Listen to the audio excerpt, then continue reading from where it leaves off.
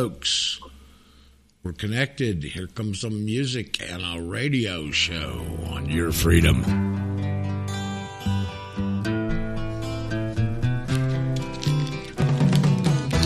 Tax the rich, feed the poor, don't let around old rich no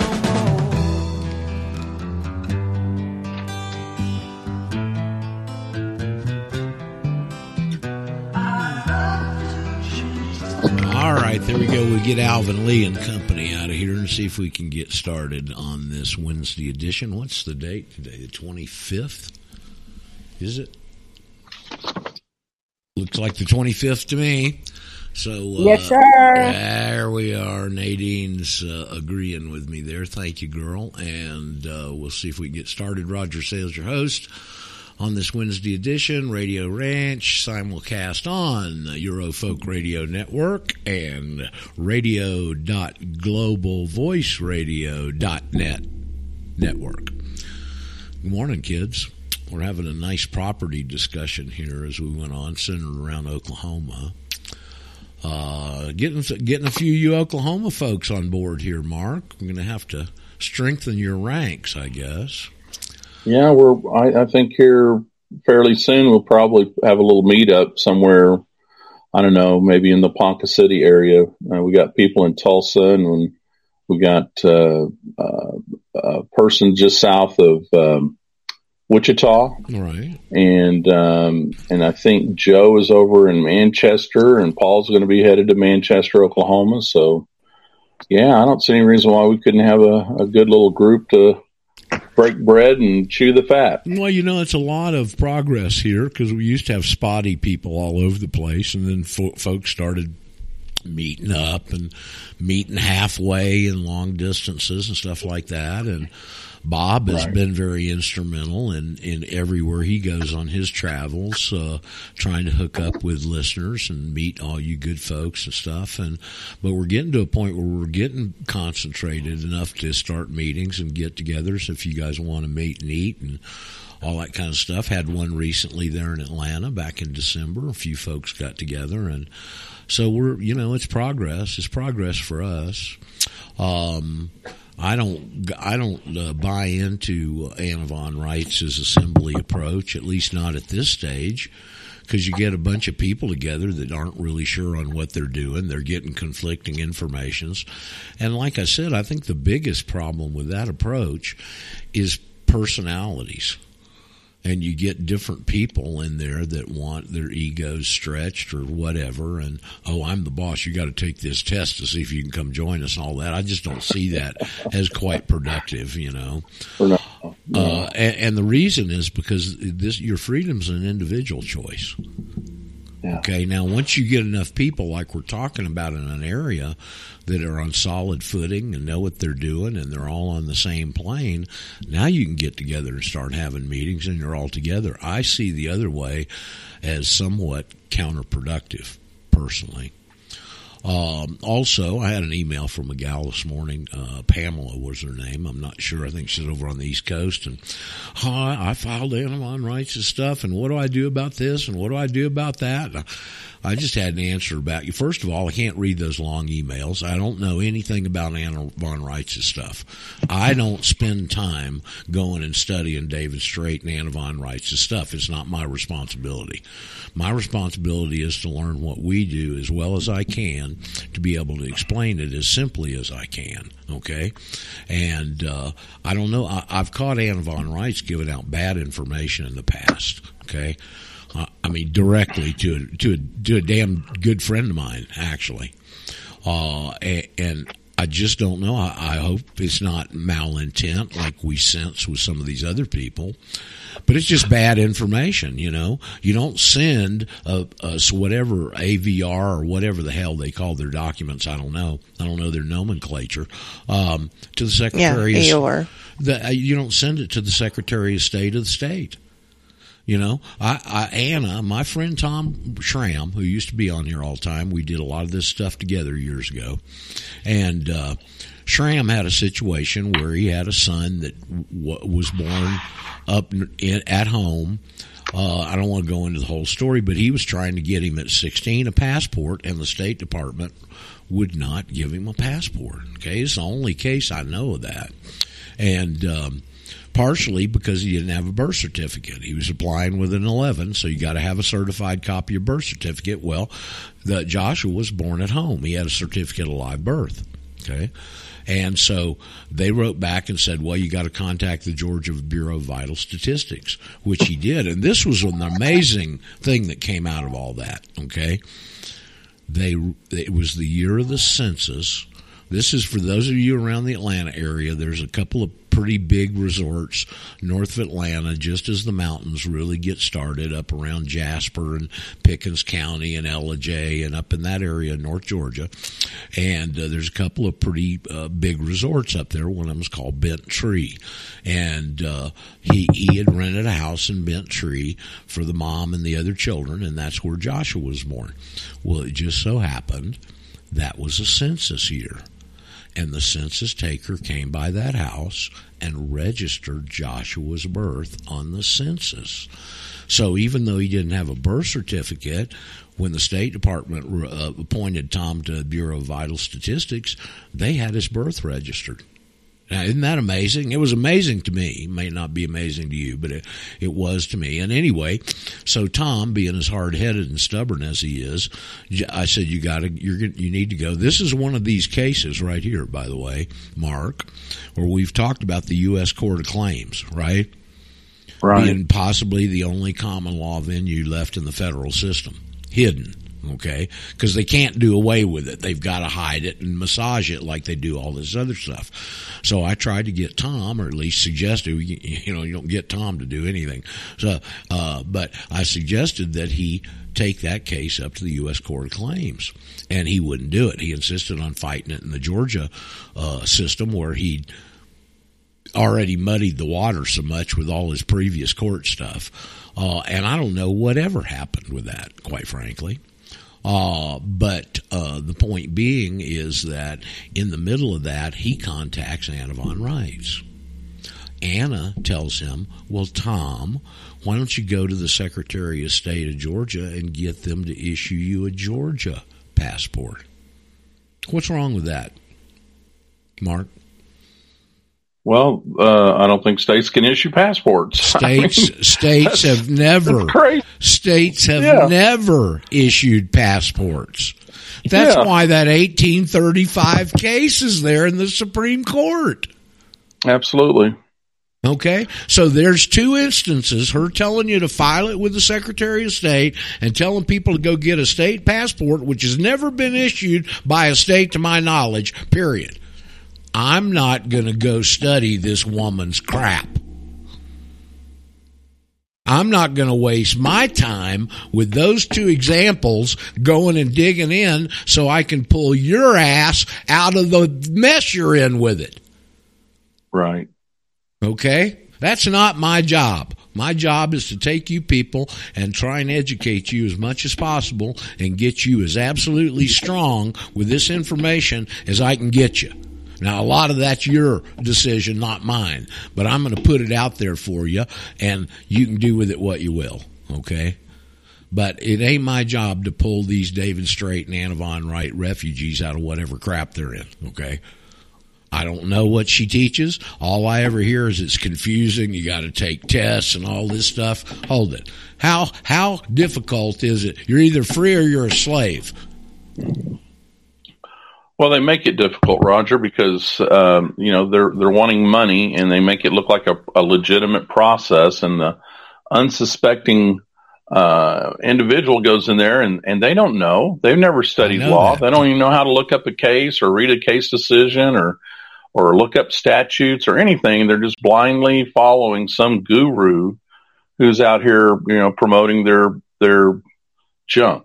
I mean, the guy that I did, I think his name was Anthony, a guy I did an interview with a couple of weeks ago. I think Paul's posted. Andrew. Nice guy, Yeah. And that's what he said. He said, look, I drove all the way to Pittsburgh, paid them $400. They never sent me anything, kept a couple of things through email, and they lied to me. Yeah. That was out of his mouth, not mine. Okay? Yeah. So be careful out there, Hey, folks. Roger. And if you got folks that are edging on this AVR, David Straight, David Crooked stuff, do your best to try and pull them out of there. Okay. So yes, who was Hey Roger there? Roger. Hey, this is Jeremy. Hey from Jeremy. Georgia. Yeah, hey Jeremy. Hey, man, you've had some great episodes the last 2 days. I've been enjoying them. But the reason I clicked on unmute real quick was just to let everybody know the Passport website does have an affidavit of birth now that you can fill out a form as long as you got somebody present that can describe the details of the birth. Witness. And they sign that you were born, blah, blah, blah, Really? at this place. Just so people know. Okay, well that's interesting. I didn't know that was on there. But anyway, Hey, why don't you get some Hey Roger T-shirts? You should do the Hey Roger T-shirts. Get the Hey Roger T-shirts, Roger. I'm not. That'll be like the one. That'll be another money maker. Well, Hey Roger. That would be a great T-shirt. I would buy one.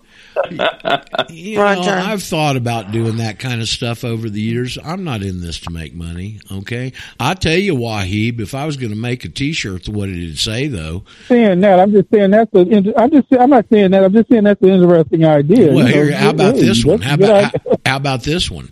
How about a T-shirt with Surfs Up on it? SERFS. Okay, and a bunch of people with pitchforks. Sounds good. That sounds good too. Well, that's what I wanted to revolve the whole thing around when I started, and we went in to try and get that website, and somebody's squatting on it. Now, I wasn't going to go pay somebody to go, buy a website, but I think it's very clever, and it's quite a double entendre on a play on words there. Okay. Hey, Roger. Merca. Good morning. Good morning. Buenos dias. Buenos. There was a lady yesterday. Her name's Annette. I hope she jumps on again. She was a new student, and I see that we have a new student in the chat too here in the room. Right. So, you were mentioning about the Anna Von Wright stuff.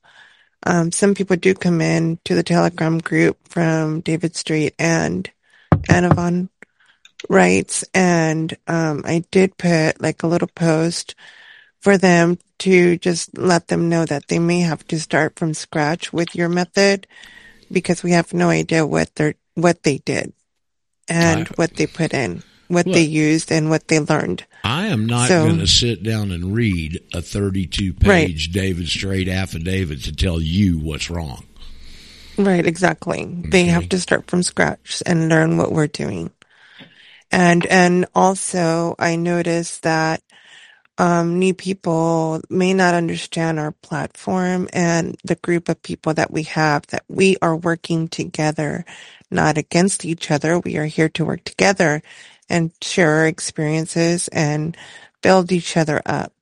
Thank you. And I've seen some chats that have been a little bit tense and a little bit negative, and I want to make sure people understand that we're not here to work against each other. We are here to work together. Yep. Well, as I've always said, this is, and as many of you know, this is like a family deal here, in a sense. Right. But I'd rather extrapolate that and put it in the frame of a team. Well, I consider us to be a team. Okay? Teams always, no exception. Teams always accomplish more than individuals. Okay? Always. Right. All right. My reason for mentioning this is that I just feel like I'm starting to see a little bit of a division, and it's not, what we do, and we need to try to keep it as positive as possible. Well, and work together. I agree on Hey, Roger. that. Yes. Take in what we can. Is that Wayne? Sure is, buddy. How you doing? Hey, Wayne. How you? We haven't seen you in a while. Well, I've been out trying to spread the good word, and I wanted to give you a little anecdote from yesterday. All right. I was talking to a guy who's a pretty sharp fellow who was looking at either your process or David Straight's a few months ago when I was talking to him. But his wife talked him into going to David Straight method. And yesterday I'm talking to him, and he says to me, well, we're finally ready to do our passport application. This is after about 4 months of filing paperwork, and they had to go to Arizona to get some of the stuff in the recorder out there. But it shows now, the more we talked, I said, well, what do you think of his method? And the word he used was murky. There's so much. Well, that's a good description. That's a good adjective. Yeah, so it's David Murky Straight, but so we were talking. I said, you do understand Roger's method had, I used Roger, and within 6 weeks I had my passport card and everything back, and he just kind of looked at me and changed the subject because he knew that with all the money they've spent and all the time, it was just a colossal chasing the tail type situation. So it's just another good word for anybody who is looking at your method versus David Straight or Anna. It's just there's no contest. Well, there's no comparison because we know what we're doing and they don't. They don't even know the system they're fighting. They don't know the system of law that's being used. How do you expect anything else to be coherent? David, not so straight. So anyway, well, I'm not here to bash those people. I'd like to think their motives are good. I don't know if that's true or not. Quite frankly, Anna Von Wright's giving out bad information. David Straight is beyond the pale from what I've seen already. Okay, so I don't know if you've been caught in that trap. Try and extricate yourself. Wayne's friend here, I'm sorry. You have any idea how much money that cost him, Wayne? Did he wouldn't really talk about the money side of it, but I mean, I've heard different estimates from folks. I think with David Straight, it's a sliding scale. He probably looks, his people look at you like, well, if we have a real sucker here with money, it's going to be $3,000, and maybe it goes down the scale. As folks have the ability to pay. David doesn't ask you for your last 2 years of tax returns before he moves forward, does he? I wouldn't doubt it. I definitely wouldn't doubt it. Hey, Roger. Hey, Roger. Well, okay, there's why. Hey, Roger. What do you think of this What do you think of this Bank of America thing? Well, I think that it could be pretty bad. And if I've been going to the ATM machine as quick as I could and getting the money I've got in there out. Okay. That's what I think of it. The whole system's about to implode. Okay. If you don't know that by now, I heard, did anybody hear that financial guy that's on Rents last night on Tuesdays sometimes? Anybody hear that? He's pretty sharp. I can't remember his name. It has a gold and silver company, I've just been following. Most of us are just listening to Alex Jones, and Alex Jones seems to summarize it and put it in layman's terms where I can understand it. Okay, well, and then let me go on here. He had this financial guy on last night. Wahib, you just got a terrible phone connection, man. I'm sorry. I had this financial guy on last night. And he dropped a couple of statistics, and I was kind of shocked, really. And I can't remember the second one. I remember the first one. January's house sales, YOY, year over year, from last year, dropped 35%. This January's that was Mike McGill. Yeah, Mike McGill, thank you. This year's January house sales dropped from last year to this year 35%. It's the biggest drop in the recorded history of that statistic. Did they talk about holiday sales? Because that's also usually a huge indicator is how much money people spent through the Christmas season. I haven't heard that. Holiday sales were down. He had another metric in there, and I'm sorry I can't remember it, but both of them were shocking to me. That one was the one that stuck.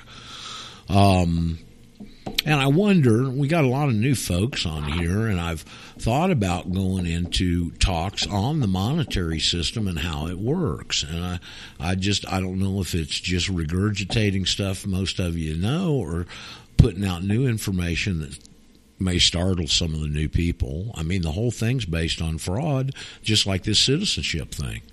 It's no different, Roger? Yes, Wayne.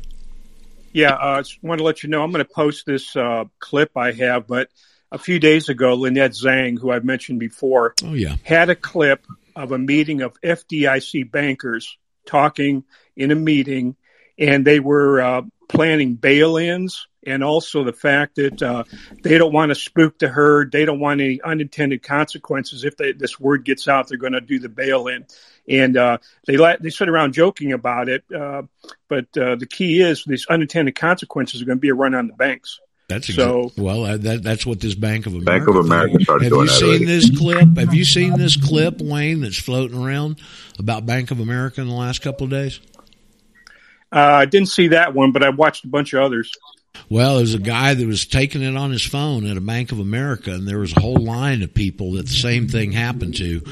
Money's just disappeared from their account. They try to call customer service. They can't get through. Customer service hangs up on them, tells them if they do talk to them, there's nothing they can do. And here's a line of people at the bank that have gotten money boosted. I say money, currency, boosted out of their account. So anyway, it's coming. We're at that point, the whole thing. Did you know? And I was just listening to Mike Adams this morning. Hold on, Waib. I was just listening to Mike right before I popped in with you guys. And did you know there was a stock market outage this morning? Yep, heard that. Okay. So the stock market went down for what, an hour? How much, Wayne? Something like that. Yeah, I think that's the general vicinity, right? All right. So, stock market's in terrible trouble. Why did it go down? Because so many people getting on there wanting to sell. Wouldn't doubt that. Okay. Yeah, wouldn't doubt that at all. And talking about the FDIC, one of the stats that came out that's pretty startling is the FDIC can only cover for every dollar of deposits out there, they can only cover about a penny of it. Yeah, that's right. And that's been that way for 30 years. We used to talk about that in the 90s. Okay. It used to be it was a quarter for every 100,000 you had in there. I think it's less than that now. So it's wise to, if you got any funds parked in a bank account, get it out. And I also listened to this Dr. Mark Uden. Is that the way you pronounce his name? This ex-vice president of Pfizer that's blowing the whistle out of England. That Alex did a whole hour with him yesterday. Did anybody see that? You ought to go back. I didn't see that, but I saw McCullough right after him. We'll go back and check out the hour number 2 yesterday. Alex, this guy Yoden, and that's probably a butchering of his name. Very sincere guy. Okay, Yaden, I think. Yaden. I mean, very, very sincere guy, and he's the one that's almost been an atheist all his life, and he's starting to put all this information together and falls down on his knees. Okay. Of seeing, and it's kind of like with me in a sense. I mean, what he has seen for the first time in his life is he's face to face with stark evil. Okay, and that's what turned him around, and that's what turned me around. Okay, I mean, I found Satan in the Internal Revenue Code. All right. That's why we're here today. I mean, you can laugh about it. It's kind of funny, but it's true. Okay. No, I'm not laughing. I know. But you know something? I think this lottery is a freaking scam. Well, you know what the lottery is? Why? Hold on. After they so-called win this crap, it's $500 million. I don't think anybody's getting that. Wahib, you know what we used to call the lottery? We used to call it the idiot tax. You know why? Because people stand in line to pay it. Roger? Yes.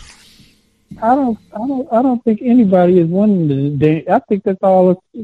Nobody's winning that. Well, if they do, it ruins their lives. So, who was the female that was trying to come forward there? It's Princess. Hey, Princess.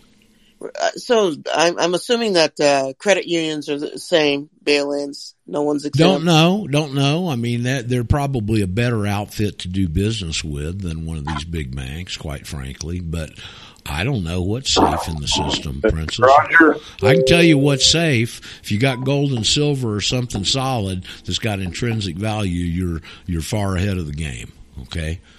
And gold's starting to spike, and we're probably going to see this magic spike that a lot of people like me have been waiting over 25 years for, probably in the next few months is going to start. Okay. Yes. Who was Hey Roger there? Roger, it's Gary. Oh, hey Gary. Can you hear?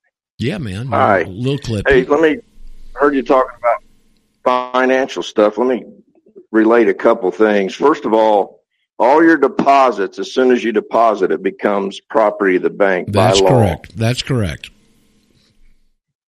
That guy seeing that little clip, Gary, hold on. In that little clip, that guy's going, well, they got my money. Well, no, buddy, they don't have your money. They got their money because you gave it to them. Yeah, the other thing is that the FDIC has $130 billion on account to insure $9 trillion in deposits. Oh, yeah. The third thing is in 2010, under the Frank-Dodd Act, the FDIC has to indemnify the banks first. This is derivatives. This is what they've done with derivatives. Okay, remember derivatives? Well, who came? The $9 trillion. Right. Who came up with derivatives? Who came up with the concept of derivatives? Anybody know? None of you guys know this? Michael Milliken? Nope. Another guess. How about Larry Fink? How about Larry Fink, the guy that runs BlackRock now? Oh, wow. Okay. Derivatives are another. They're exactly what they say they are. Okay. They derive their value from something else. It doesn't matter what the something else is. We can make a derivative bet that the sun's going to rise tomorrow or the sun's not going to rise tomorrow and go, here we go back to the leaven of the Pharisees. Now they leaven all this crap up on top of that. See? Now what I think, and these are very complex. I hear you, Daryl. These are very complex instruments. Okay. And I have a friend up in Virginia whose brother was the head of Swiss Re. Anybody know who Swiss Re is? All right, boy, we got to educate you folks on a lot of stuff. All of these, Roger, we feel real dumb when you come on here in the morning. Well, it's just because I've spent a lot of years. I've spent a bunch of years digging into this to try and understand it. Okay, so my friend's brother is the head in North America of Swiss Re, whatever. Those are called reinsurance companies. They're the companies that insure insurance companies. There's a number of them. Swiss Re is one of the big ones. Okay, it's obviously out of Switzerland. So he was the guy in North America that before any check was paid out, it didn't go out until he signed it. Okay, so when they flew him around, he didn't even fly on commercial jets. They flew him on private jets. Okay. So they sent him to a class. This is what his brother told me. He told him. It's hearsay, okay? Pretty reliable chain. He told him, he said, they sent me to a class for a week, hours a day on derivatives. And he said, I didn't understand a damn thing. Okay? So these derivatives, the best I can tell, leaven of the Pharisees indeed, is they're like going to the schoolyard with a teeter-totter, okay? You know? And so on one end, when the teeter-totter's at the ground, is where it's loaded into your bank. And at the other end is their bucket. And as these derivatives kick in, it means they've got first position on any claims of a bankrupt bank. So the teeter-totter shifts. It pulls all of your funds out of that account, and it dumps them down into the bucket as the bucket fills up, and that end ends up on the ground. Pretty simple analogy, okay? And what you'll receive is shares. Oh, don't worry. You're going to get something out of this. You're going to get shares of a bankrupt bank to take the place of what funds you had in there. Now, that's what's coming, okay? And just to add on to what Gary said, when you're a bank depositor, you are now an unsecured creditor. Correct. This Dodd-Frank Act. Correct. Unsecured. Because these derivatives have got the first position is why. You way down the totem pole. And as far as stocks or bonds go, you're now considered a beneficial owner. You're not the legal owner. You're the beneficial. Well, same thing. You're down on the totem pole. Yep. So anyway, that's coming, folks. It's probably coming in the next couple of months, would be my guess from the things that are looking. And this morning, the stock market closing for an hour, evidently because of cell signals, is just, what's the old Bob Dylan line? You don't need a weatherman to know which way the wind blows. Hey, Roger. Yes. Yes. I have a revocable trust, and my bank accounts are in the name of that revocable trust. Well, that won't make any difference. Your trust will end up with shares of a bankrupt bank. Okay. All right. So I think I heard Captain Darrell hovering around. Darrell, was that you? Darrell, was that you? No, I was going to say, did you guys see the doomsday clock is 90 seconds before 12? Saw that. Well, as Gerald Celente said for years, when all else fails, they take you to war.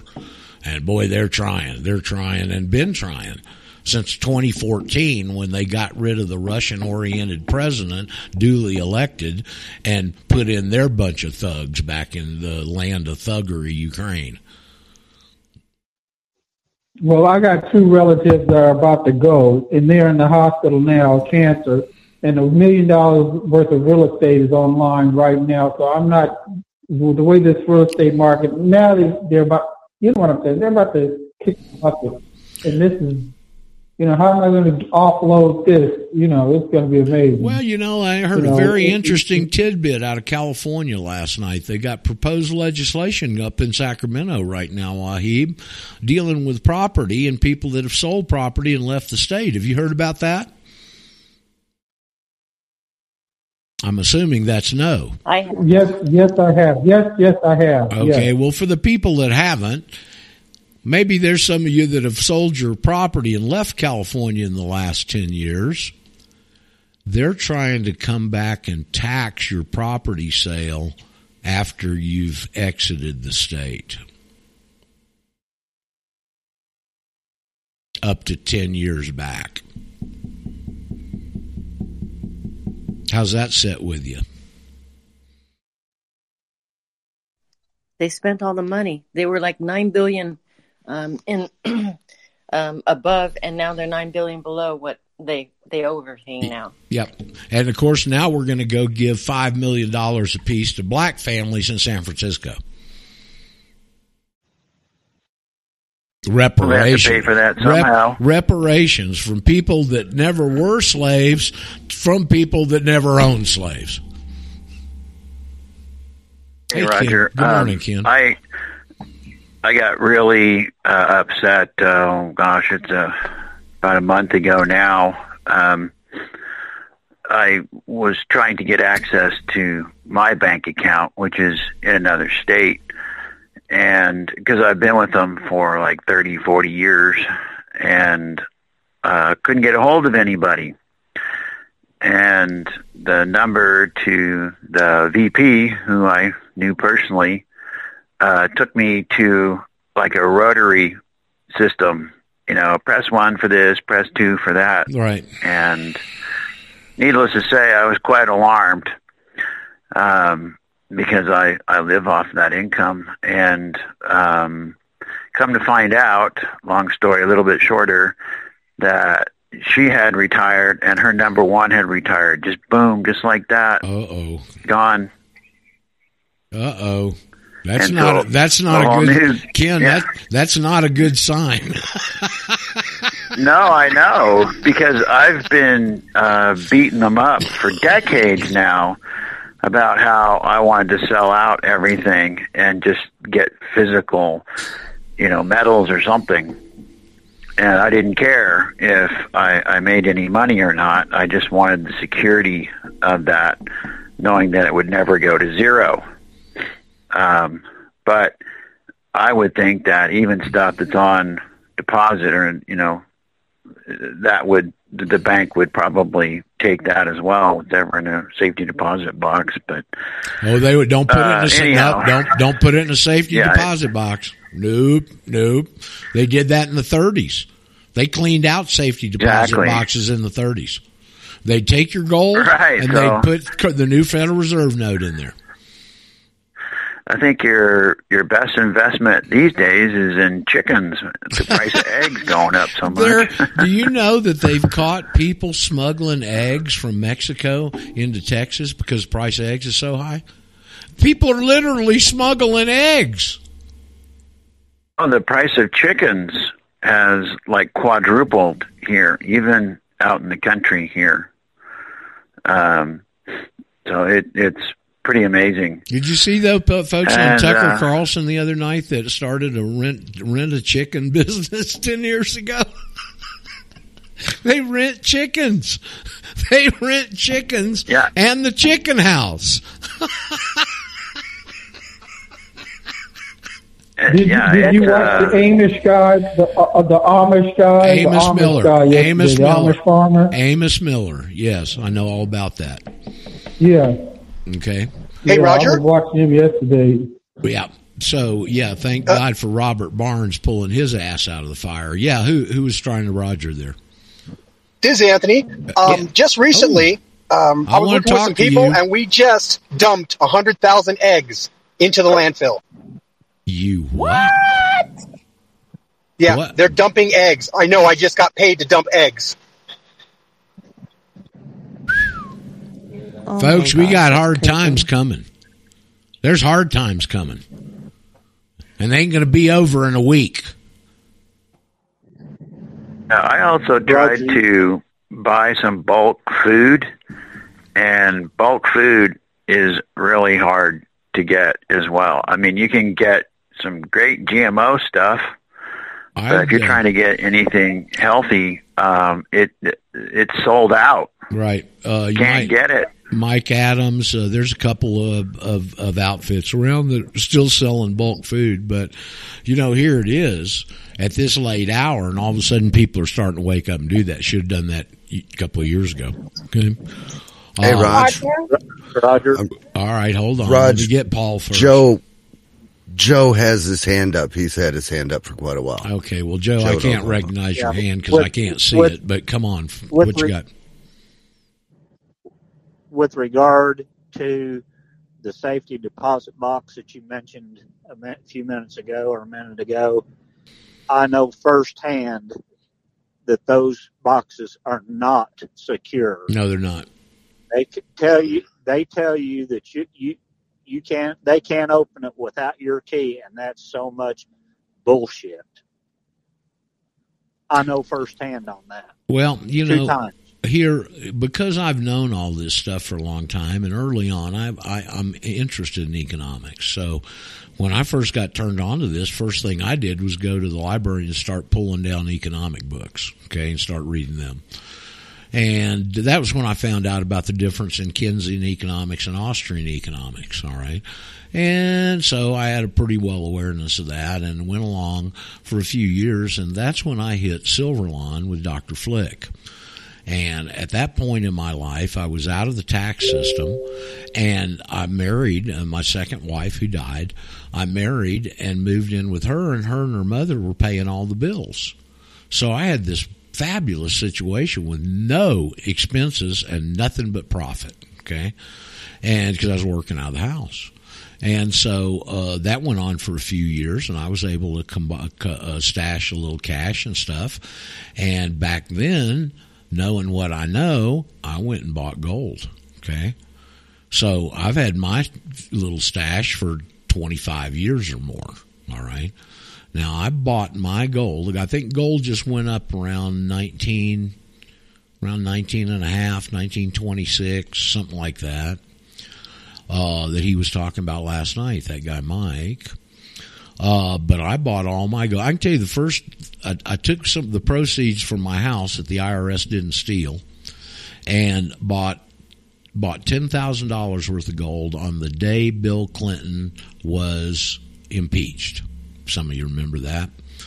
And it was $300 an ounce on the nose. So I bought my first little installment there at $300.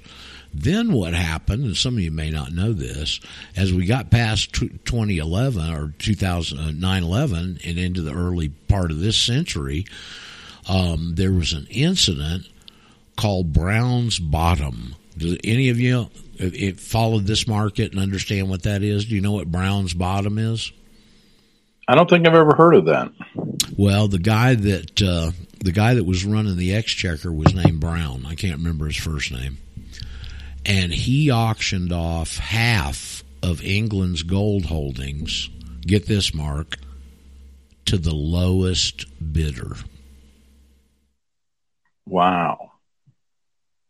They auctioned off half of England's gold surplus to the lowest bidder, not the highest bidder. The lowest. How do you do that? Well, the question I've never heard anybody else ask is who bought it. Who got the bid? As if I'm, big quizzical question. Which Rothschild got the bid? All right. So what year was that? That was about in 2001 to 3, in that range. Oh my gosh! And gold went down to $251. Well, in the States here, we just manipulate it with paper. Correct. That has nothing behind it. They call it a naked short, or a naked bid. But they'll do a naked short. J.P. Morgan got caught doing this with silver. Yes. And it took them a long time to dig themselves out of a hole. They just got fined on it fairly recently, a couple of $1 billion, something huge. Yeah. And there were some parties who were wanting to take, we're talking futures contracts. And so there were some parties who wanted to take delivery of their silver, and they were like, we don't have the silver. Yeah. And they do so they had to pay them in cash. It's called a force majeure, okay? And they have to pay them in cash for their gold profits, but they pay them in Federal Reserve notes, okay? So that's what a lot of people are going to get short, doing ETFs where they've got money in the gold and silver ETFs, and that's what's going to happen. They let their synagogue buddies get the metal, but they stick you with currency on a force majeure. Okay. Now you were talking about derivatives. Mike Maloney. All right, hold on. Wahib's got something to add. What about Mike Maloney? Mike Maloney said it's going to be unaffordable and unavailable. That's true. That's very true. Okay. Yeah. Well, the wealthy and governments and banks have been buying up gold in record amounts in the past year. I had a very good friend. He's retired now. I say a very good friend, a friend. His name was Tom Cloud. He was in Atlanta, moved down to St. Simon's Island for the last part of his career. He was one of the top 10 gold and silver dealers in the world. A guy you never heard of, okay? I knew him because of my friend David Straight, deceased David Straight, because all of his money, and he'd done a lot of investing with Tom. So that's how I met Tom and got to know him a little bit. And I remember back when I was first starting to do this show in the 10 years ago, and I used to have V. Remember V, the economic gorilla or whatever he called himself? Remember that guy that was around for a while? Supposed to be all this big banker and stuff. Well, he wasn't. He was a fraud. He had a friend that was doing that, and he was getting information from his friend and pretending to be his friend. Okay? So I had just had a conversation with Tom Cloud before I had him on the show. And Tom told me personally, I said, Tom, how you doing? And he goes, Roger, I'm busy. I am so busy. He said, I got central banks and insurance companies buying gold hand over fist. I can't hardly keep up with it. Okay. And I get on the show with V, and he goes, no, central banks aren't buying gold. Well, hell, I just talked to one of the top 10 gold dealers in the world. Okay.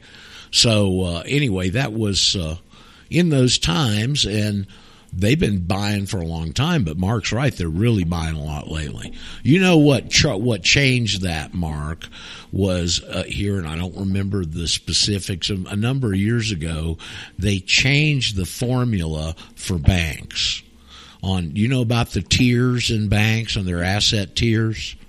Yes. Okay, so for the audience that doesn't, a bank has 3 tiers of assets.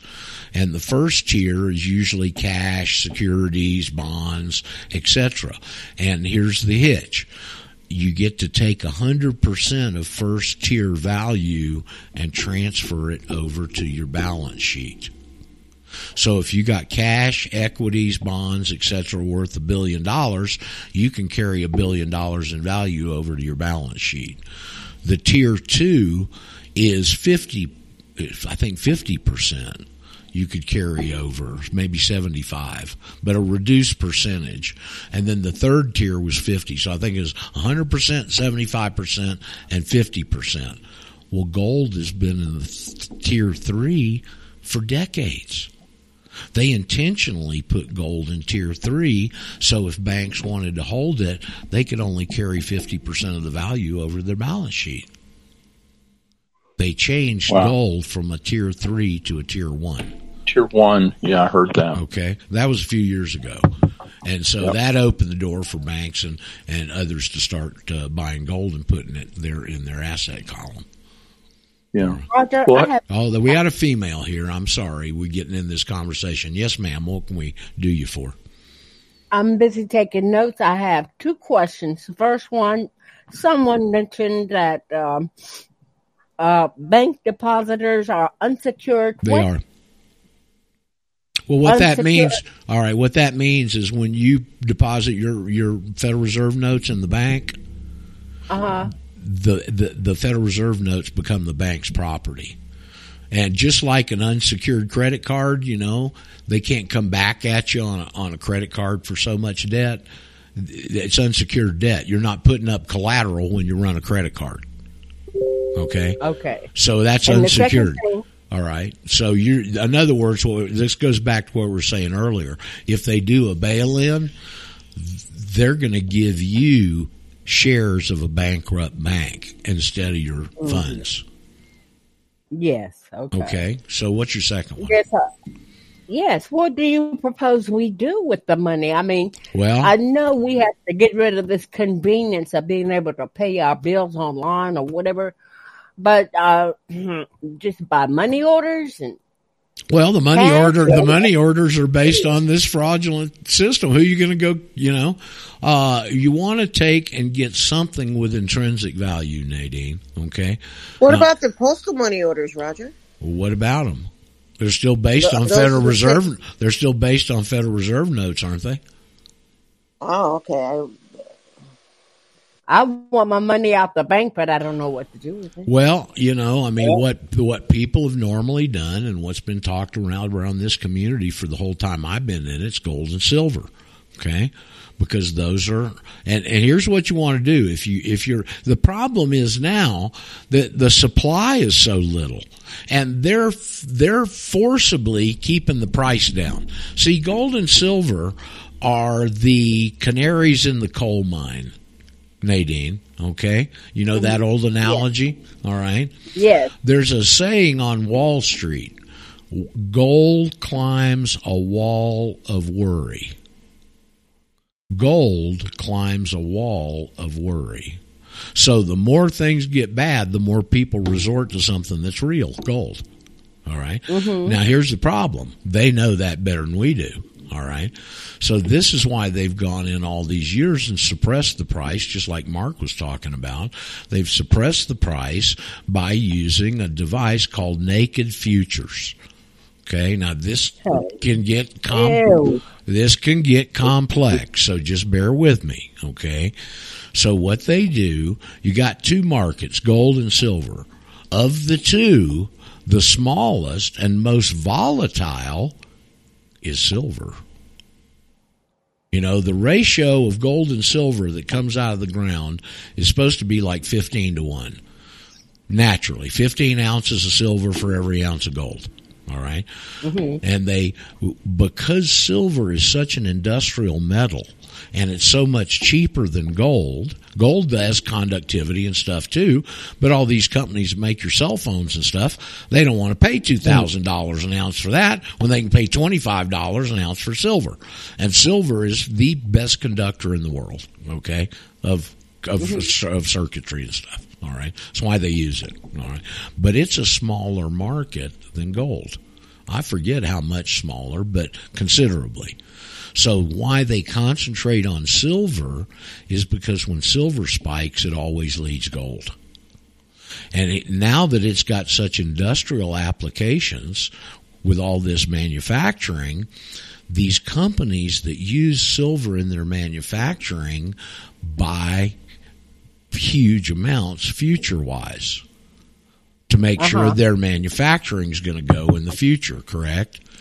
So one of the things they're really concerned about in keeping silver down is not only that it leads gold, but the fact that they don't want all these huge companies getting a whiff of this and coming in and buying all the silver in the world in future contracts that they can't fill.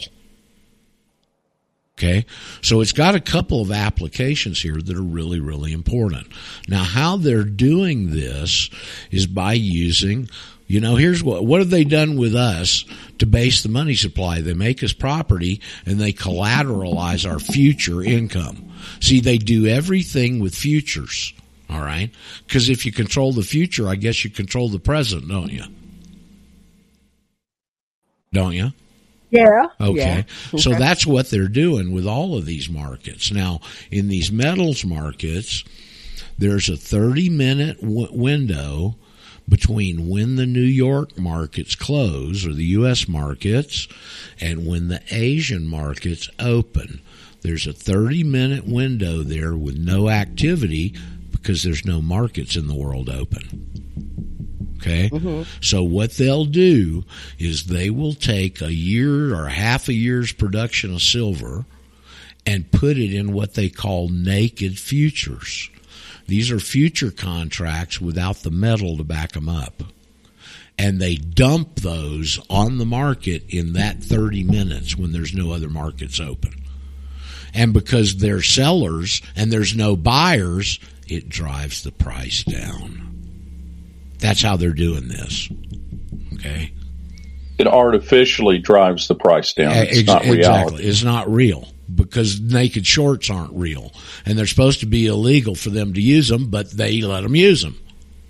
Okay? Why? I mean, why don't they crash down on these? Because it's the same synagogue buddies that are running the show. And see, here's a tip. Here's a tip for you guys. I think they've got this back up. If you want to see the shenanigans that go on in the background here, this has to do with the 2008 housing crash, but it'll give you tremendous insights. And there's a guy named Titus, I believe is his name, and he does great stuff on economics. I mean, he's good, okay? And he did about an hour or more called All the Plenary Men. Have any of y'all ever seen that? I lost it. I had the link. I didn't watch it. Okay, well, you need to watch that. All the plenary, Plenary, All the Plenary Men. I think it's back on YouTube. Okay, they yanked it real quick when he put it out. It's on there. It's still on there. Man, that's a college course in what these bastards are doing behind the scenes. He's got all the documentation, puts everything on the screen for you. They can't jail them. They're isolated. They're insulated from jail. That's why all these big banks and stuff like J.P. Morgan that Mark mentioned a minute ago, they pay these big fines, but nobody ever goes to jail. And he shows you that in that video.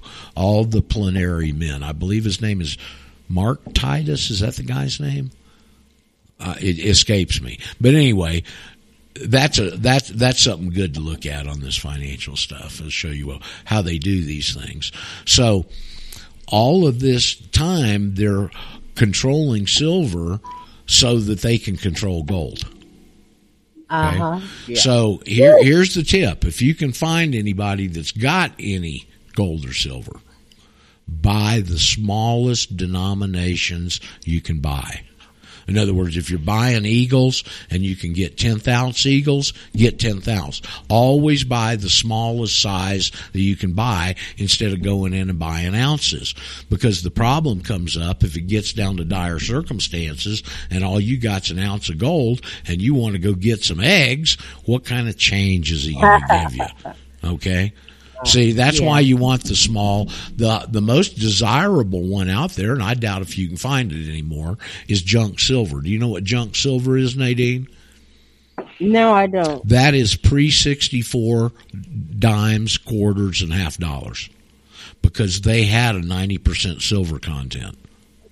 Okay. Oh. And yeah, after you got to buy it in bulk. Yeah, you got to buy it in bulk by the pound instead of by the ounce. And you probably can't find it anymore. It's one of the first things people yanked up on because there didn't used to be a premium on it. Now there's premiums on junk silver if you can find it. When I went to go buy some, if you don't buy a certain amount, they won't take your money. You can't just buy a few hundred. You got to have buy in 1,000. Well, it depends on who it depends on who you're dealing with. Your local coin shop may have some of that stuff, but if you're going to be dealing with dealers, they're probably going to put minimum requirements on you at some point. But I don't think you'll be able to find junk silver out there. Unless somebody's in a real dire strait. Yes, you can. Okay. Yes, you can, Roger. Okay, Yep. Well, there you go. I'm corrected, But we have a supplier as well. But it gets scarce. It gets scarce, and you got to grab it quick. Ho. We got 4 or 5 people wanting to talk. Who was to say buy it quick? Hey, Roger. All right. We have a supplier. All right, you have a supplier. Is this Joe or Anthony? No, this is Anthony. Anthony. We have a supplier. You only have to get 6 ounces at a time. It's $180, and it's really good. Okay, are they ounces? Are they ounces? They're not eagles. They're just what they call silver rounds, right? Yeah, it's that. No, what it is all that junk silver, the pre-64. Yeah. Or the pre-65. Yeah, it's all that. It's like 6 ounces of that for $180. If you can get your hands on that stuff, boy, get it right now. Yeah, I'll make sure it's in the chat. Okay. I'll put the link in the chat. Now, Anthony. All right. Roger. Yeah, Anthony, I want to come back to you in a minute. Yes. Yes, hey Roger. Okay, you can buy silver bars. They're 100-gram bars, and they got creases in them, and you can break off 1-gram pieces at a time. That's good. That's a good suffice. They also sell gold that way. Yes, I know that. I've heard Bennett's commercial on that. One other metal too that most people don't think about, and the metal people sell it, so it has value, and that's copper, and it's cheap. Copper is another. It's got intrinsic value. It's see copper. Well, here's the bad part about copper. What determines the value of copper? Manufacturing. We going into an economic depression, you're not going to see a lot of manufacturing. That's the problem with it, but it'll still hold some value. Okay, you're right.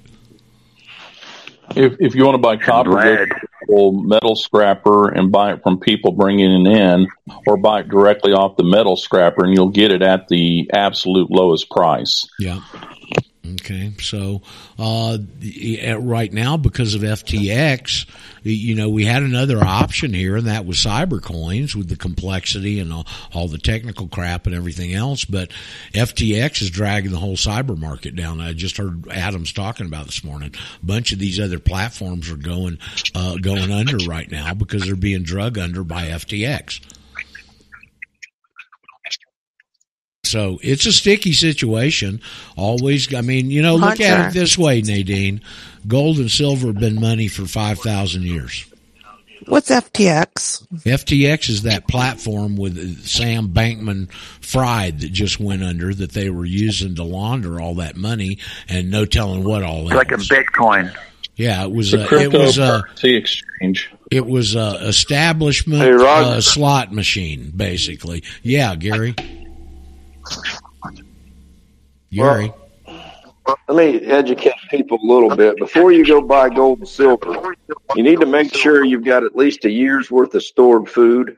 I'd agree with that. And because in any economic collapse, if you study Bosnia, Argentina, any of the countries that's had any type of economic collapse lately, in the last 25 years, say, you'll find out that food was more valuable first. Yep. Once things settle down,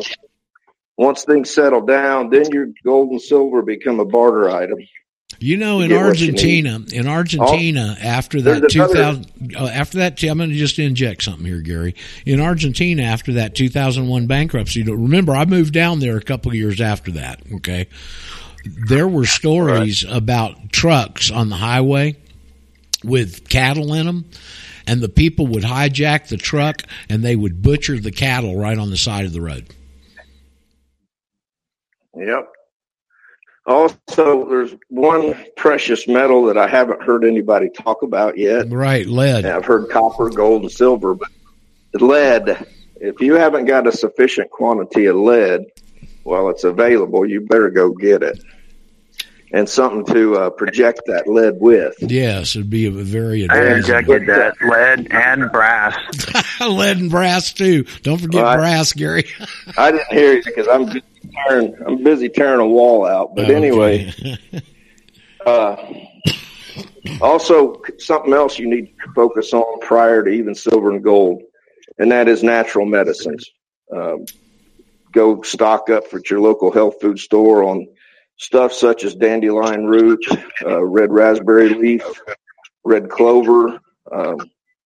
You'll find out that those are some massively good. I'm sorry, I'm kind of out of breath from tearing this wall down, but let me inject, but you'll find out those are well worth your time. Let me inject something here, folks. There's a lot of. This is why we concentrate on this iTerra wand. Okay, I'm gonna tell you. Last night I had a tooth that was bothering me. I've got one that's loose a little bit. Been that way for a while, but it wasn't hurting and pain. It was just sensitive. And so before I went to bed, I took the wand and put it on there for about 2 minutes. And today it is gone. It's gone. Okay. So that's why for people, I got an email bitching about us talking about the wand on here on Monday. That's why we cover stuff like that. Okay. You can have the 5 pillars of freedom: spiritual, political, financial, geographical, and health. You can have those other 4 in spades. And if you don't have your health, you ain't got crap. So that's why Roger. we talk about that. Yes, Ken. It does have a critical dependency of electricity. Well, I understand so that. I just wanted to interject your colloidal silver, which you can make your own with a 9-volt battery, and your CDS or MMS. Good things to have on hand. But one thing I wanted to mention regarding the safety deposit box, the conversation kind of got away from you. What I found is that there's a coin dealer in Spokane, Washington called Coins Plus, and they have safety deposit boxes there which are not bank controlled, and okay. you truly do only have the key, and it's only like $90 a year or something like that for the box. It's not bad. But the one caveat is that you have to be there in person. All right. When I had my gold in the States, and I went to bring it down to Argentina. And that's a whole story in itself. I had to bring it down. I had a lot of people coming down and visiting me when I first got down there. Pardon me? I hung it up. You did? Okay, well, good. Hopefully it'll dry.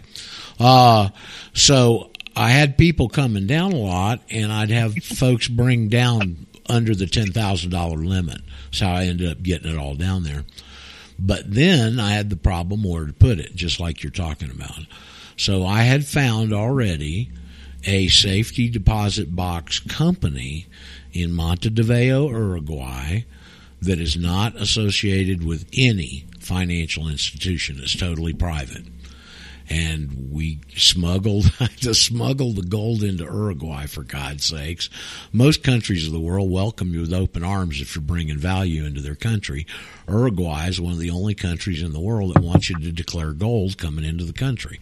Well, I didn't want to wait and see whoever customs agent, whether, he'd gotten laid the night before and what kind of mood he was in, what kind of tax. So we smuggled it into Uruguay. Okay. I'll say that here on the air.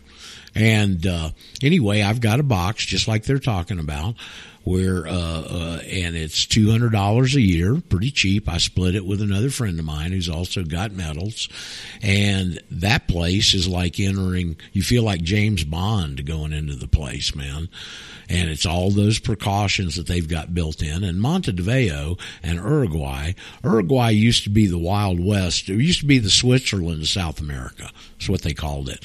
And the money grubbers got in there and turned it around. But it's still a heck of a financial center. All the big players in the world are in that one little town, not little, 1.5 million people, Montevideo, Uruguay. And so anyway, I found this through talking to people and trying to get this whole trip set up years ago. And this guy told me about that facility. And it's very interesting. It's in the country's biggest mall, most prestigious mall, that used to be Uruguay's prison. And they turned the prison into a mall, and it's real nice, okay? But this is down on the bottom floor on one end of one wing there. You walk up, and it's got black glass.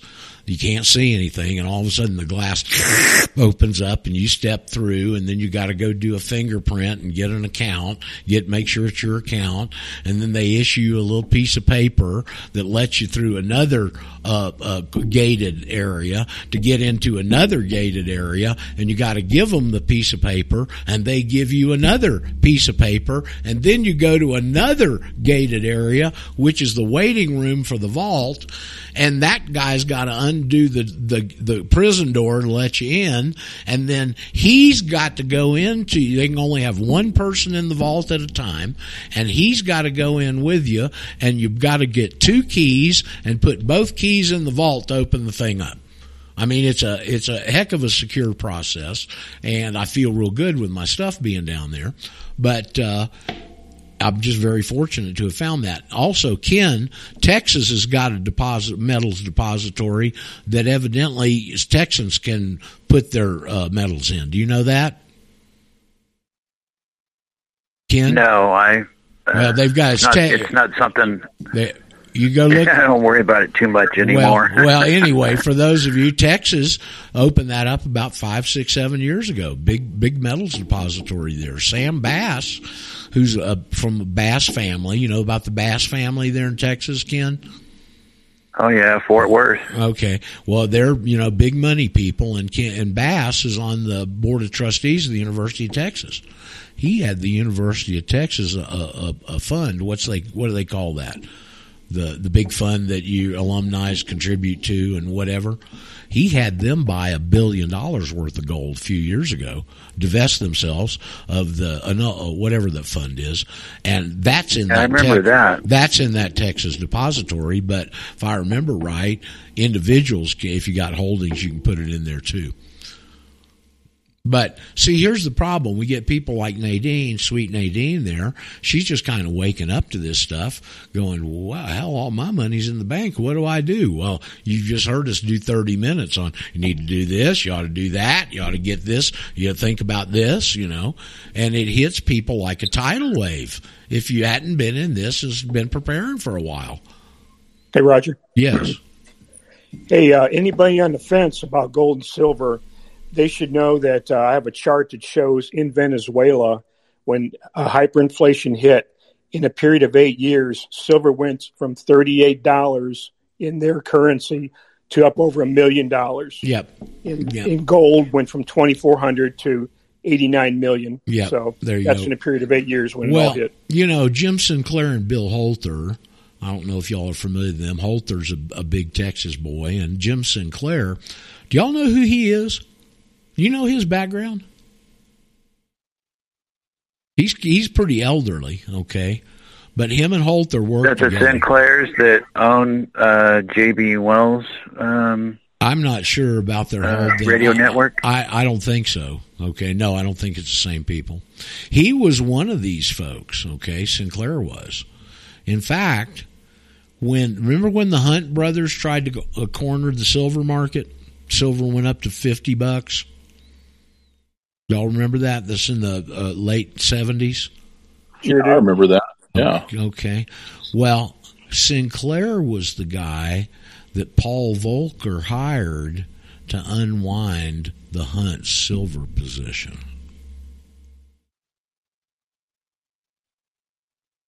He's at the center, or has been in the past, of all this stuff. Okay.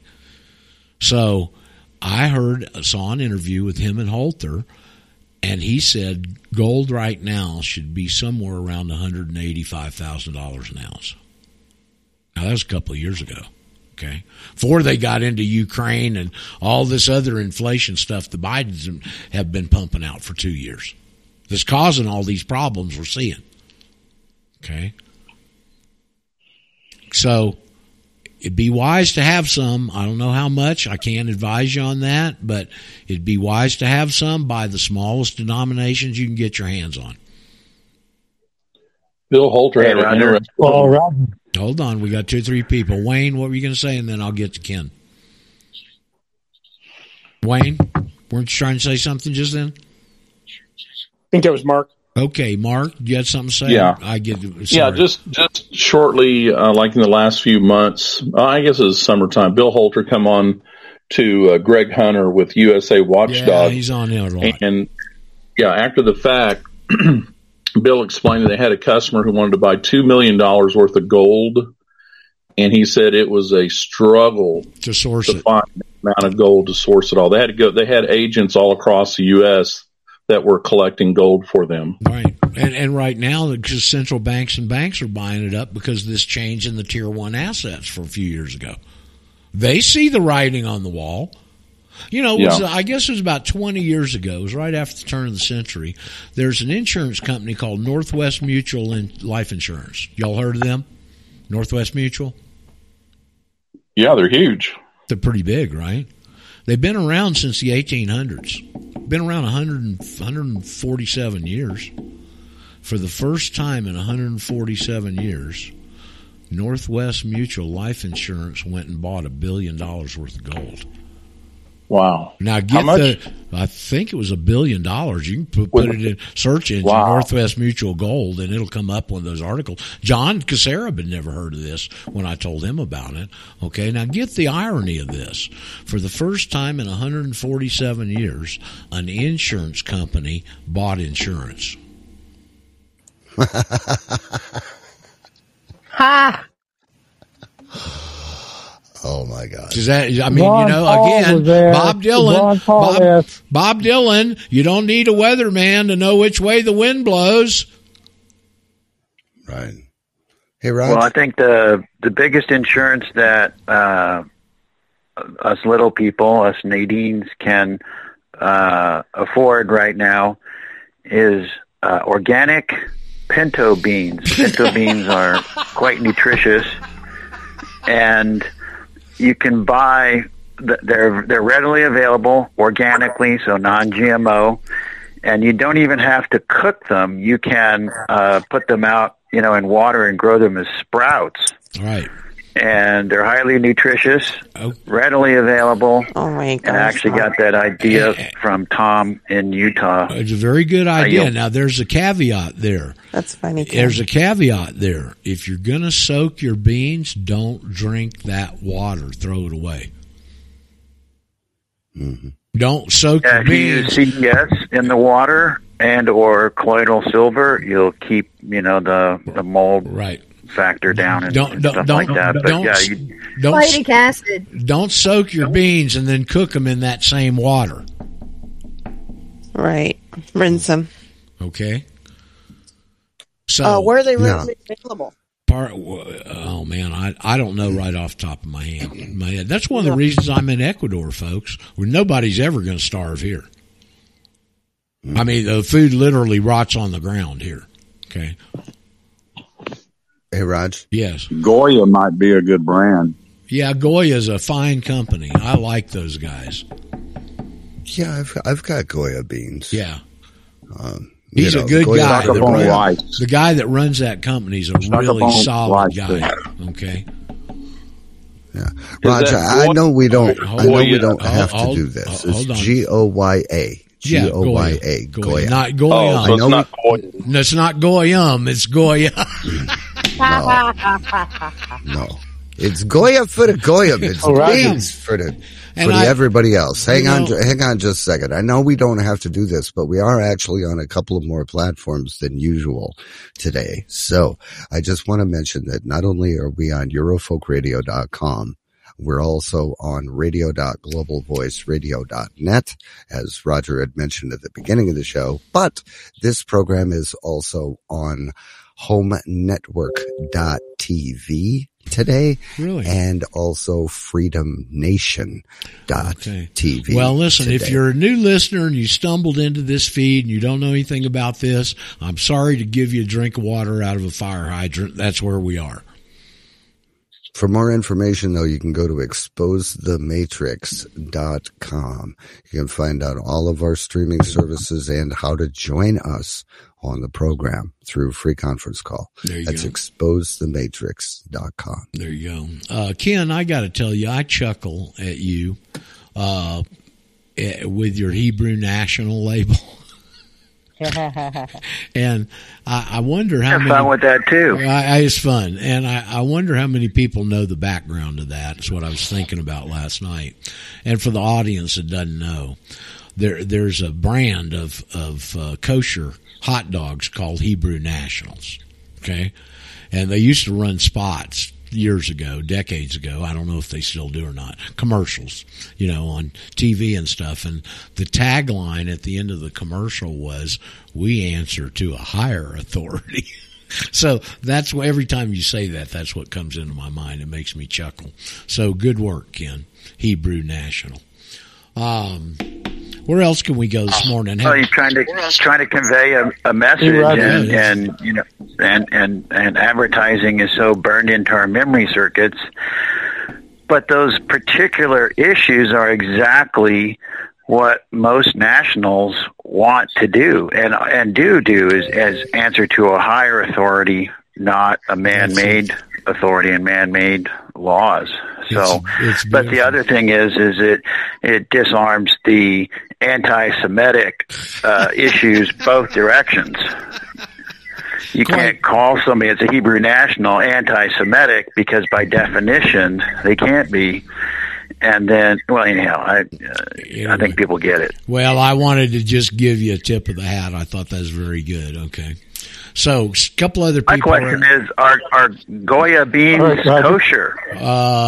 Good question. Good question. Look and see. I'm kidding. Well, go to the store when you're at the store. See if it's got the K or the U with a circle on it. Nadine, do you know about the kosher tax?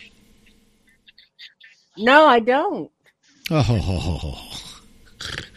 Well, go to anything in the grocery store and start looking at it. And you're going to see a little K or a little U with a circle around it. Those are two rabbinical groups where they extort food companies to go in and pay them to bless their production to make sure it's kosher. Wow. Yeah, it's the kosher tax. And you can't go to any of those food companies and they will not tell you what the percentage of the kosher tax is on the price of the good. Are you talking about like kosher tax or organic or what? No, kosher. You know, kosher, okay. Blessed Jewish by rabbis. We pay Jewish rabbis to do whatever they do to the food. Yep. So there's it's not another. just food. Henry Macko said when he found kosher label on toilet tissue, he knew it was time to talk about it. Right. Is your toilet tissue kosher? And here's another one. Orthodox guy that called in the radio sometimes said that they have sometimes just the Braille, which is 2 raised bumps. My sister went blind, so I knew what he was talking about. So no lettering at all, 2 bumps for the K. And by the way, just in case anybody is wondering and was planning on joining us for the Jitsi Jamboree in Oklahoma late next summer, you may or may not find Hebrew National hot dogs there, but I wouldn't bet on it. Well, what I want to know is how do you have kosher ham? Yeah, well, that's the great. See, Mark, Daryl came on here one day with this. You know what the Jewish dilemma is, don't you? No. That's a store with a sign outside that says free ham sandwich.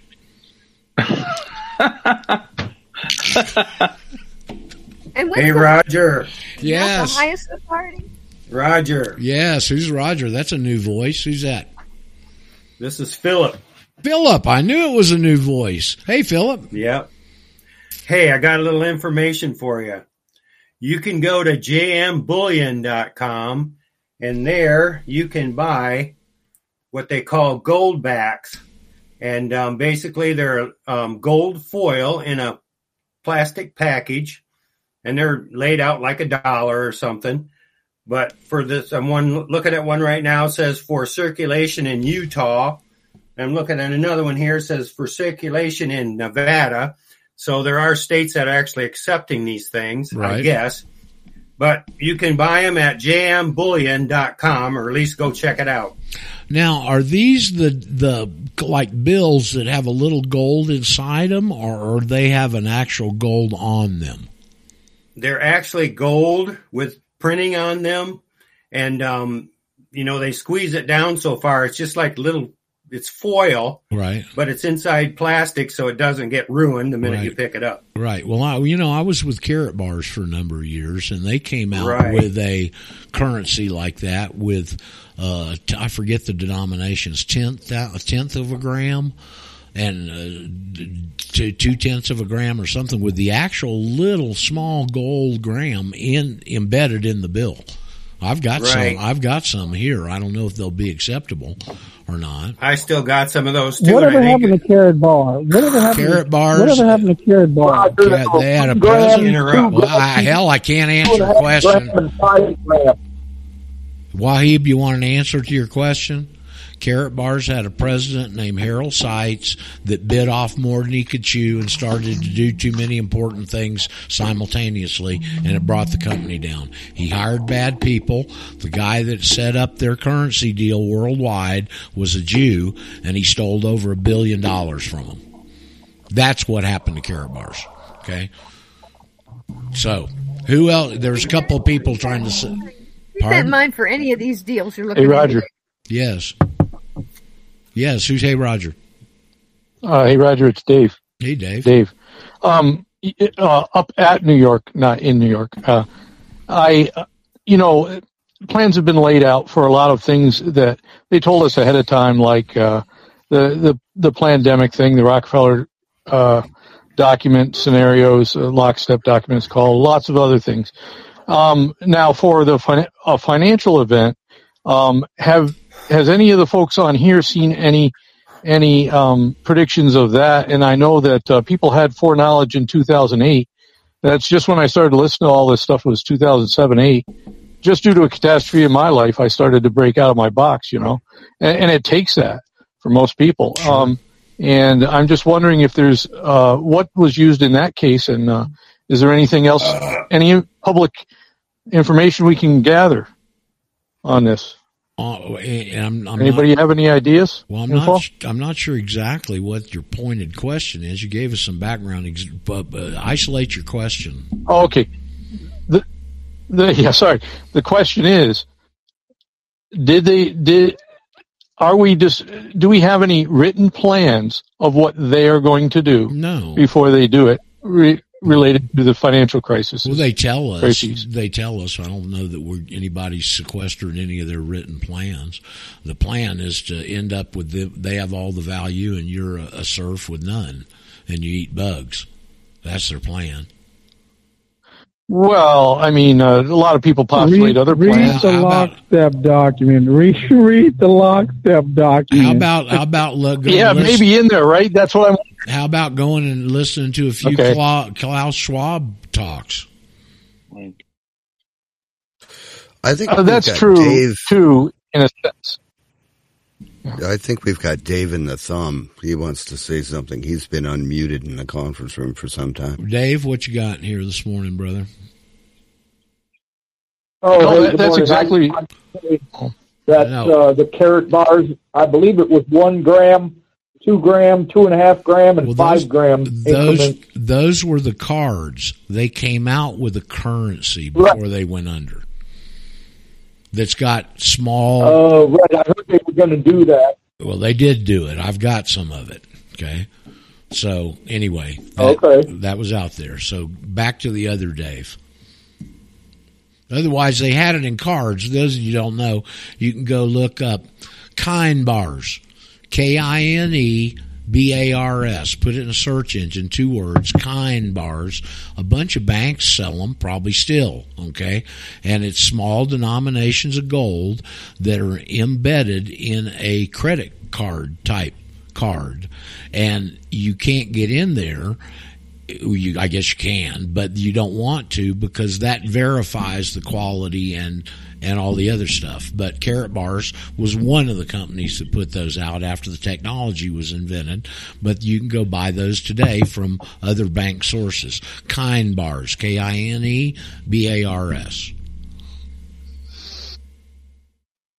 Hey, Roger. Yes, sir. Yeah, this is David. This is Dave again. I just want to finish. So if anybody finds anything out about specific plans that we can find, that'd be great. Well, Dave, what more do you need to know about their specific plans? Just a question to you. They're going to crash the markets. They're going to invoke derivatives. They're going to go in and bail in. When? Well, hell, how do I know? Within, some people are saying within the next few months. Whether that's a timetable or not, I don't know. Yeah. They're not going to give you the timetable. Well, they knew it in 2008 is what I'm saying. Well, yeah. Well, people knew it in 2008. Well, yeah, and they shorted the market. Yeah. That's what the big short's about. But also, have you seen this film? They're doing it now. They're doing it now. Have you seen this film from Titus that I was talking about earlier, All the Plenary Men? Dave? I don't know. Well, I don't know. You don't know whether you don't. Okay. Well, if you don't recall, then you didn't see it. Okay. Go look that up on YouTube. Most likely not. You look that up on YouTube and watch it. All the Plenary Men. It's all the plenaries -s men. Okay. And you have to go pages down to find it. It's there, and they'll show it to you, but only if you look for it. Well, somebody dig it up and put it in the chat here, both chats, so people can access it. Thank you. Okay, worth watching. Hey, Roger? Yes. Thank you. Yes. If Dave wants something written, just subscribe to Gerald Salente's Trends Journal. He'll get a lot of information. That's probably true right there. Okay. He's up there in your neck. Yes, thank you. Kingston, New York is where he is. Okay. So what else? So there's several people trying to say something here a minute ago. We can't have everybody talk at once. Somebody step forward. Now nobody wants to say anything. Unmute. Did you know that platinum is about half the price of gold? Platinum's very important. Roger. But just a second, Marco. Platinum's very important. I believe it's platinum that they're using in all this new alternative energy fusion stuff. Okay. So that's got some importance. But generally for our kind of unsophisticated, just people looking to survive, gold and silver ought to be, unless you're a pretty sophisticated investor, know the difference between platinum and silver, all that kind of stuff. Yeah, I'd say just stick with the basics at this stage. Now, who else? Mirka, what'd you say, sweetie? I wonder if the new students have questions. Well, it'd be nice if there's all right. Good. Okay, good. Well, we'll open it up. Jump in, people. Are there any new people that have questions on any of this, but particularly the political stuff? Because we get off on these discussions of the folks that hang around here, and it's above a lot of people's heads, and I understand that. Okay. Yes, who was trying to say something there? This was Jeremy. Oh, hey, Jeremy. Yes, sir. Hey, number one, I have some good news. I got my green card. Okay. It's called, back from the SOS, which took less than a month. Okay. So that's a good thing, I guess. And then, secondly, I'm not trying to switch the topics out of the political realm, but a bad thing is my mom caved to the pressure and actually received one of the jabs. Well, she has really slowed down lately, but the good news is by the end of today, the iTerra should arrive, and she's actually been really excited and watching videos on it, Really? Getting into the water and stuff. Yeah. So, you got any tips for her in general? Like I said, I'm not trying to switch the conversation. Well, just use it as prescribed. Don't use it as prescribed. Don't overuse it. Try and use it less than an hour a day would be my suggestion. They say don't use it more than 2 hours a day. We've heard some reports back that people that were using it up to 2 hours and weren't seeing results dropped back to under an hour and they got results. Wand every liquid you drink. Milk, coffee, water, anything else, okay? And just try and follow their instructions is what I'd say. There's a number of things out there on the web about it. But congratulations. Have you got her turned since she caved in and took that first jab? Jeremy? Have I got her what? Have you got her turned where she doesn't want to go take another one, a booster? Oh, absolutely. And I try not. That's a longer conversation, but I had sent her the only available pure form of chloroquine phosphate back in February. As a matter of fact, I started blowing the whistle so much that the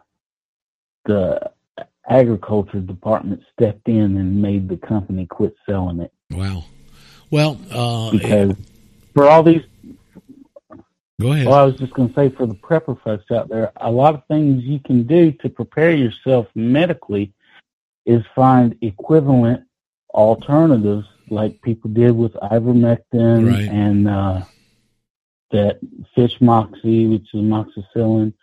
Is the exact same thing I did, and there was only one manufacturer, one specific sub-product that was 99.9% pure chloroquine phosphate, and it's powder, and you only took less than a thimble, but it equaled a 500 milligram pill. But anyway, she said she would not do another one, and we try to dance around it because it's obvious now, even that CDC is admitting stuff.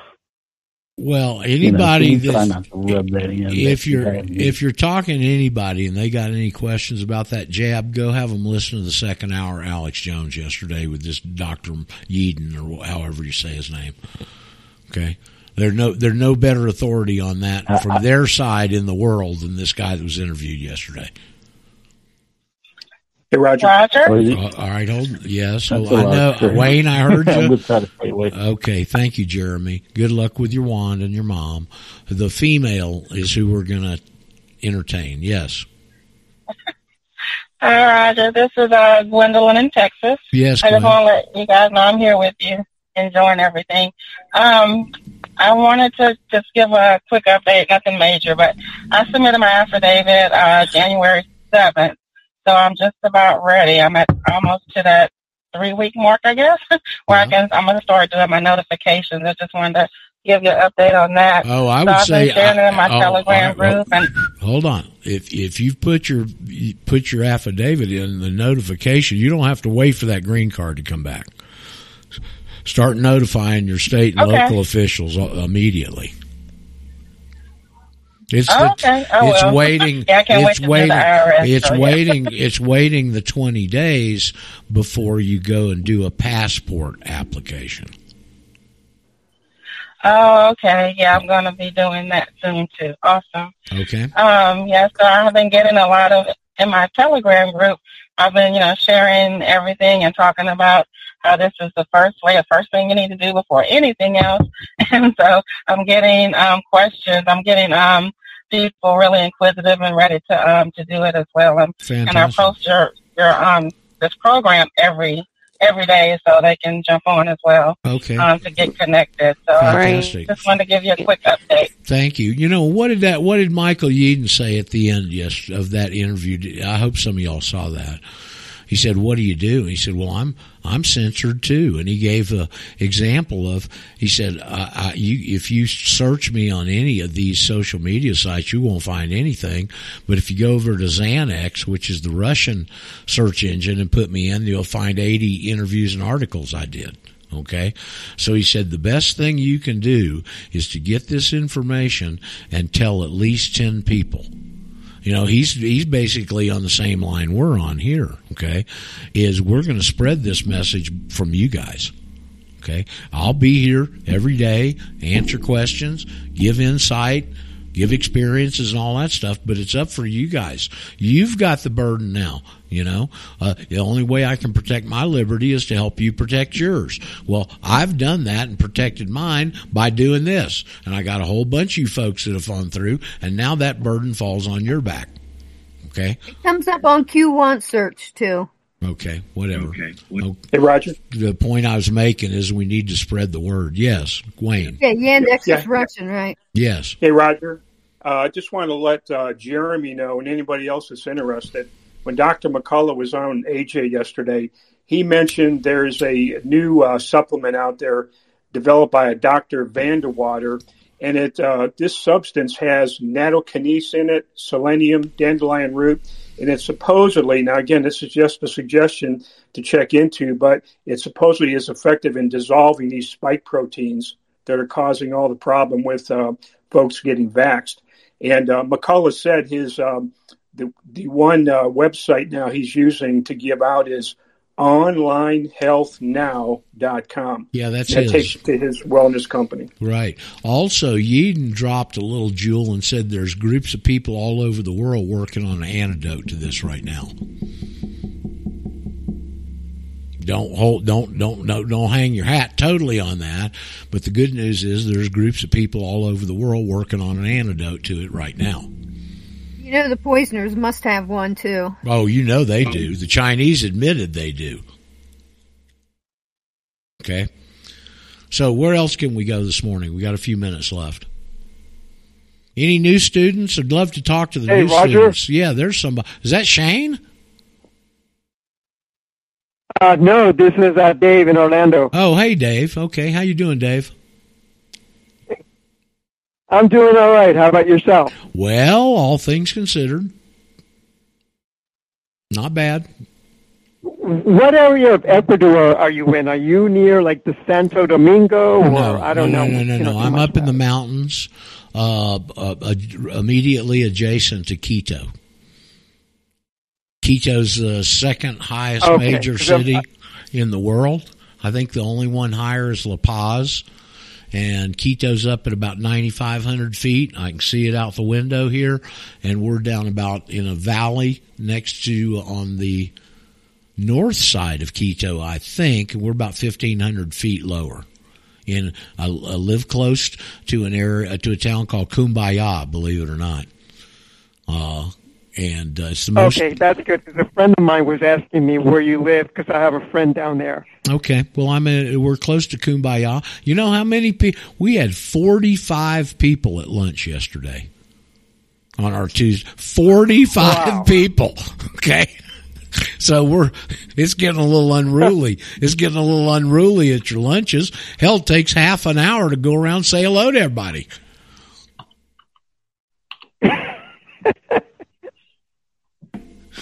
So good. That reminds me of I just had this picture, Roger, of the Continental Divide movie with Jim Belushi, with your elevation being up that high. Yeah. And in that movie, Continental Divide, Jim Belushi was a Chicago reporter who's in trouble with the mob.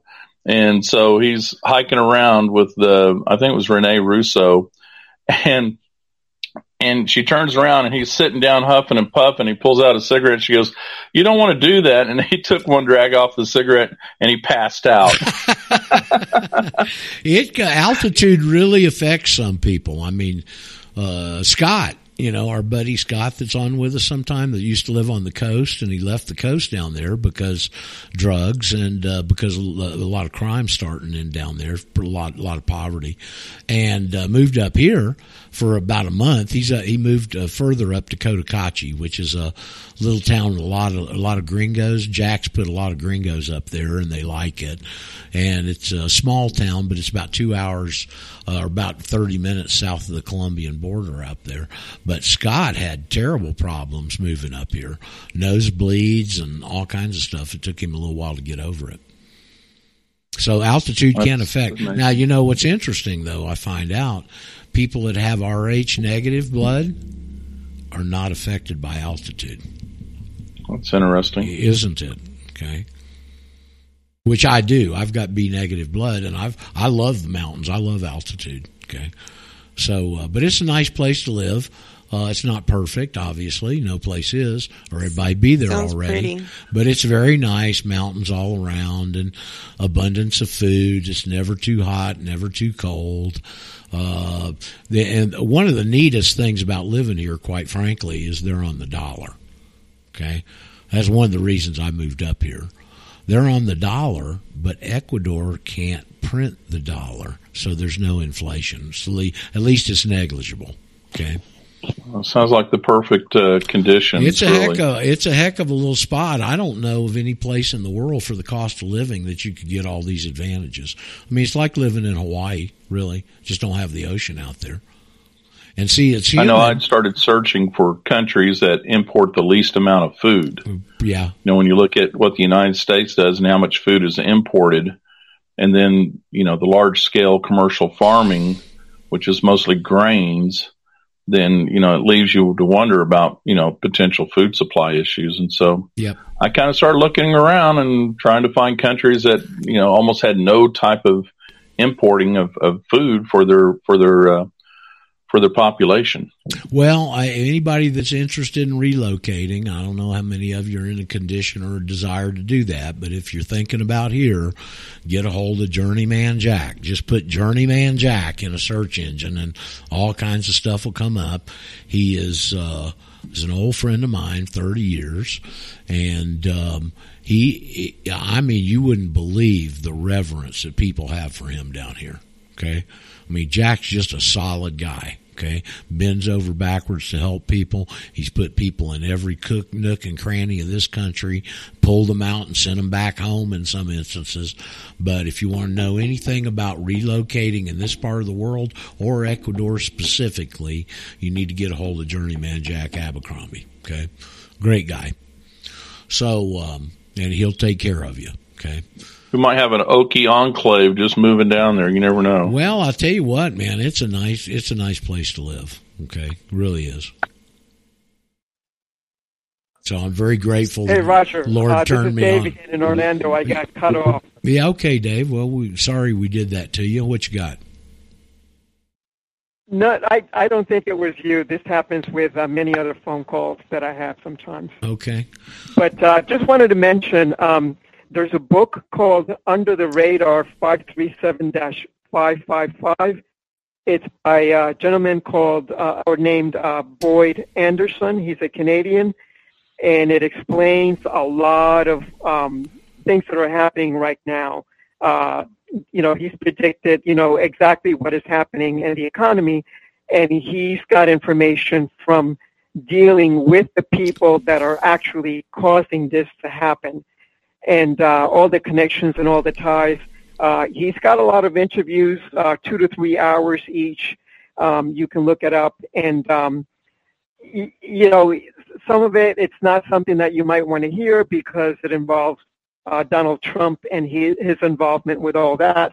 But he talks about, you know, what's happening now with gold and silver and with the dollar and what's coming after it.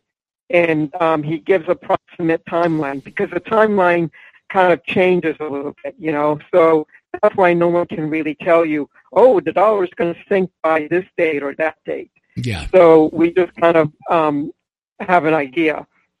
So I will just say that the Khazarian mafia is behind it all, of course, and they love that numerology stuff. Oh boy, so do they! Look for the 5th month, the 7th month. The 7 actually is one of the big numbers. So much so that Christine Lagarde spent a half hour talking about it on air. Yeah.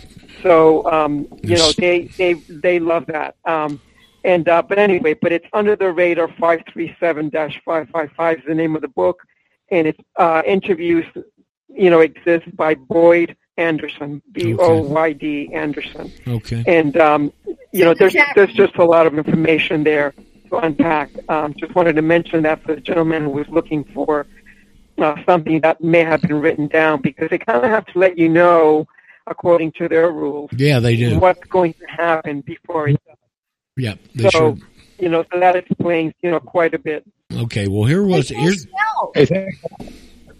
COVID is Dibuk, right? And it turns out Pfizer backwards is also a Hebrew spell. Yeah, big surprise. Well, what's happening on the world scene is you got the BRICS countries that are getting stronger. And in fact, at lunch yesterday, someone pulled up a little story on their iPhone. Of course, I can't read it. About that was announced Argentina and Brazil are going to have a common currency. I haven't heard anybody else mention that. So like I said, somebody showed it to me at lunch yesterday. So the BRICS countries, China, Brazil, Russia, India, China, I think there's over 140 countries that have joined the BRICS deal now. And evidently what they're going to do is come up with an alternative currency to the dollar that's all based on and backed by commodities. Of course, gold and silver are considered commodities now. I think yesterday, Saudi Arabia, I believe I heard this on Mike McGill last night, Saudi Arabia made the announcement that they will also take other currencies for oil besides the dollar. They haven't excluded the dollar, but they're taking Chinese yuan and other viable currencies in exchange for oil. So the handwriting's on the wall, okay? Countries are dumping bonds. They've been dumping bonds for over 10 years, okay? People are trying to get away from the dollar. It's being isolated. And you got this other currency worldwide with these BRICS countries, of which Argentina and Brazil are two, and with their own currency backed by some sort of commodities, whatever the country has in abundance, that they can back whatever their contribution is. So that's coming, okay?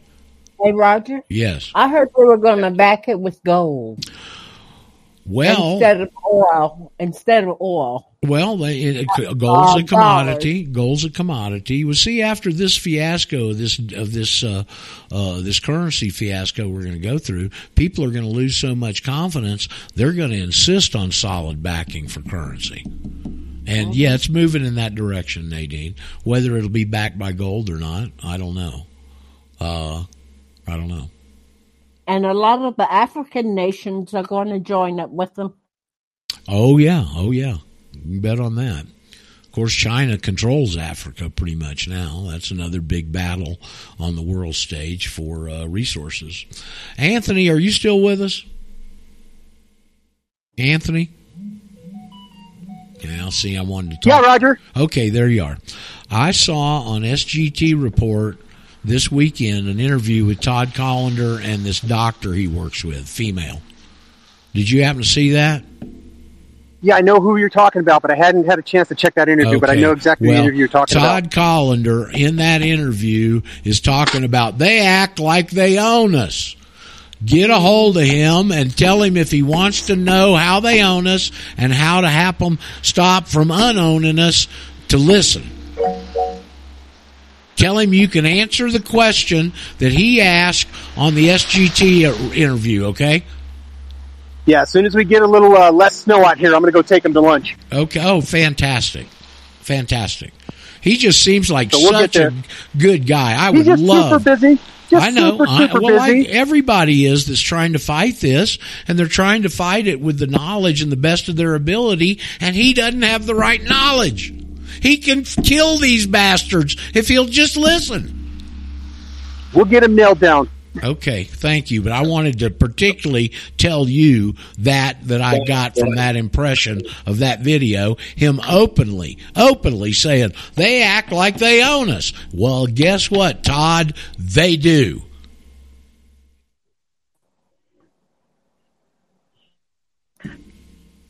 So, where else? I'm glad I got that in, Anthony. Thank you. Where else can we go in the last time we got left here? We got any new students with any questions? So I don't have a question. This is Annette from Texas. Well, hold it. I can't hardly hear you. Talk. Oh, you got a terrible phone. Oh, okay.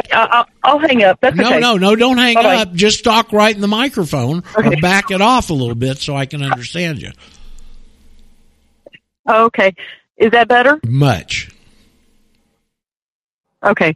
So you know how y'all mentioned China is buying up gold in other countries? Yes. I heard somewhere that the United States are selling gold. I don't think the U.S. the U.S. has got any gold to sell. Okay, thank you. I don't know. You'll never know. Bye-bye.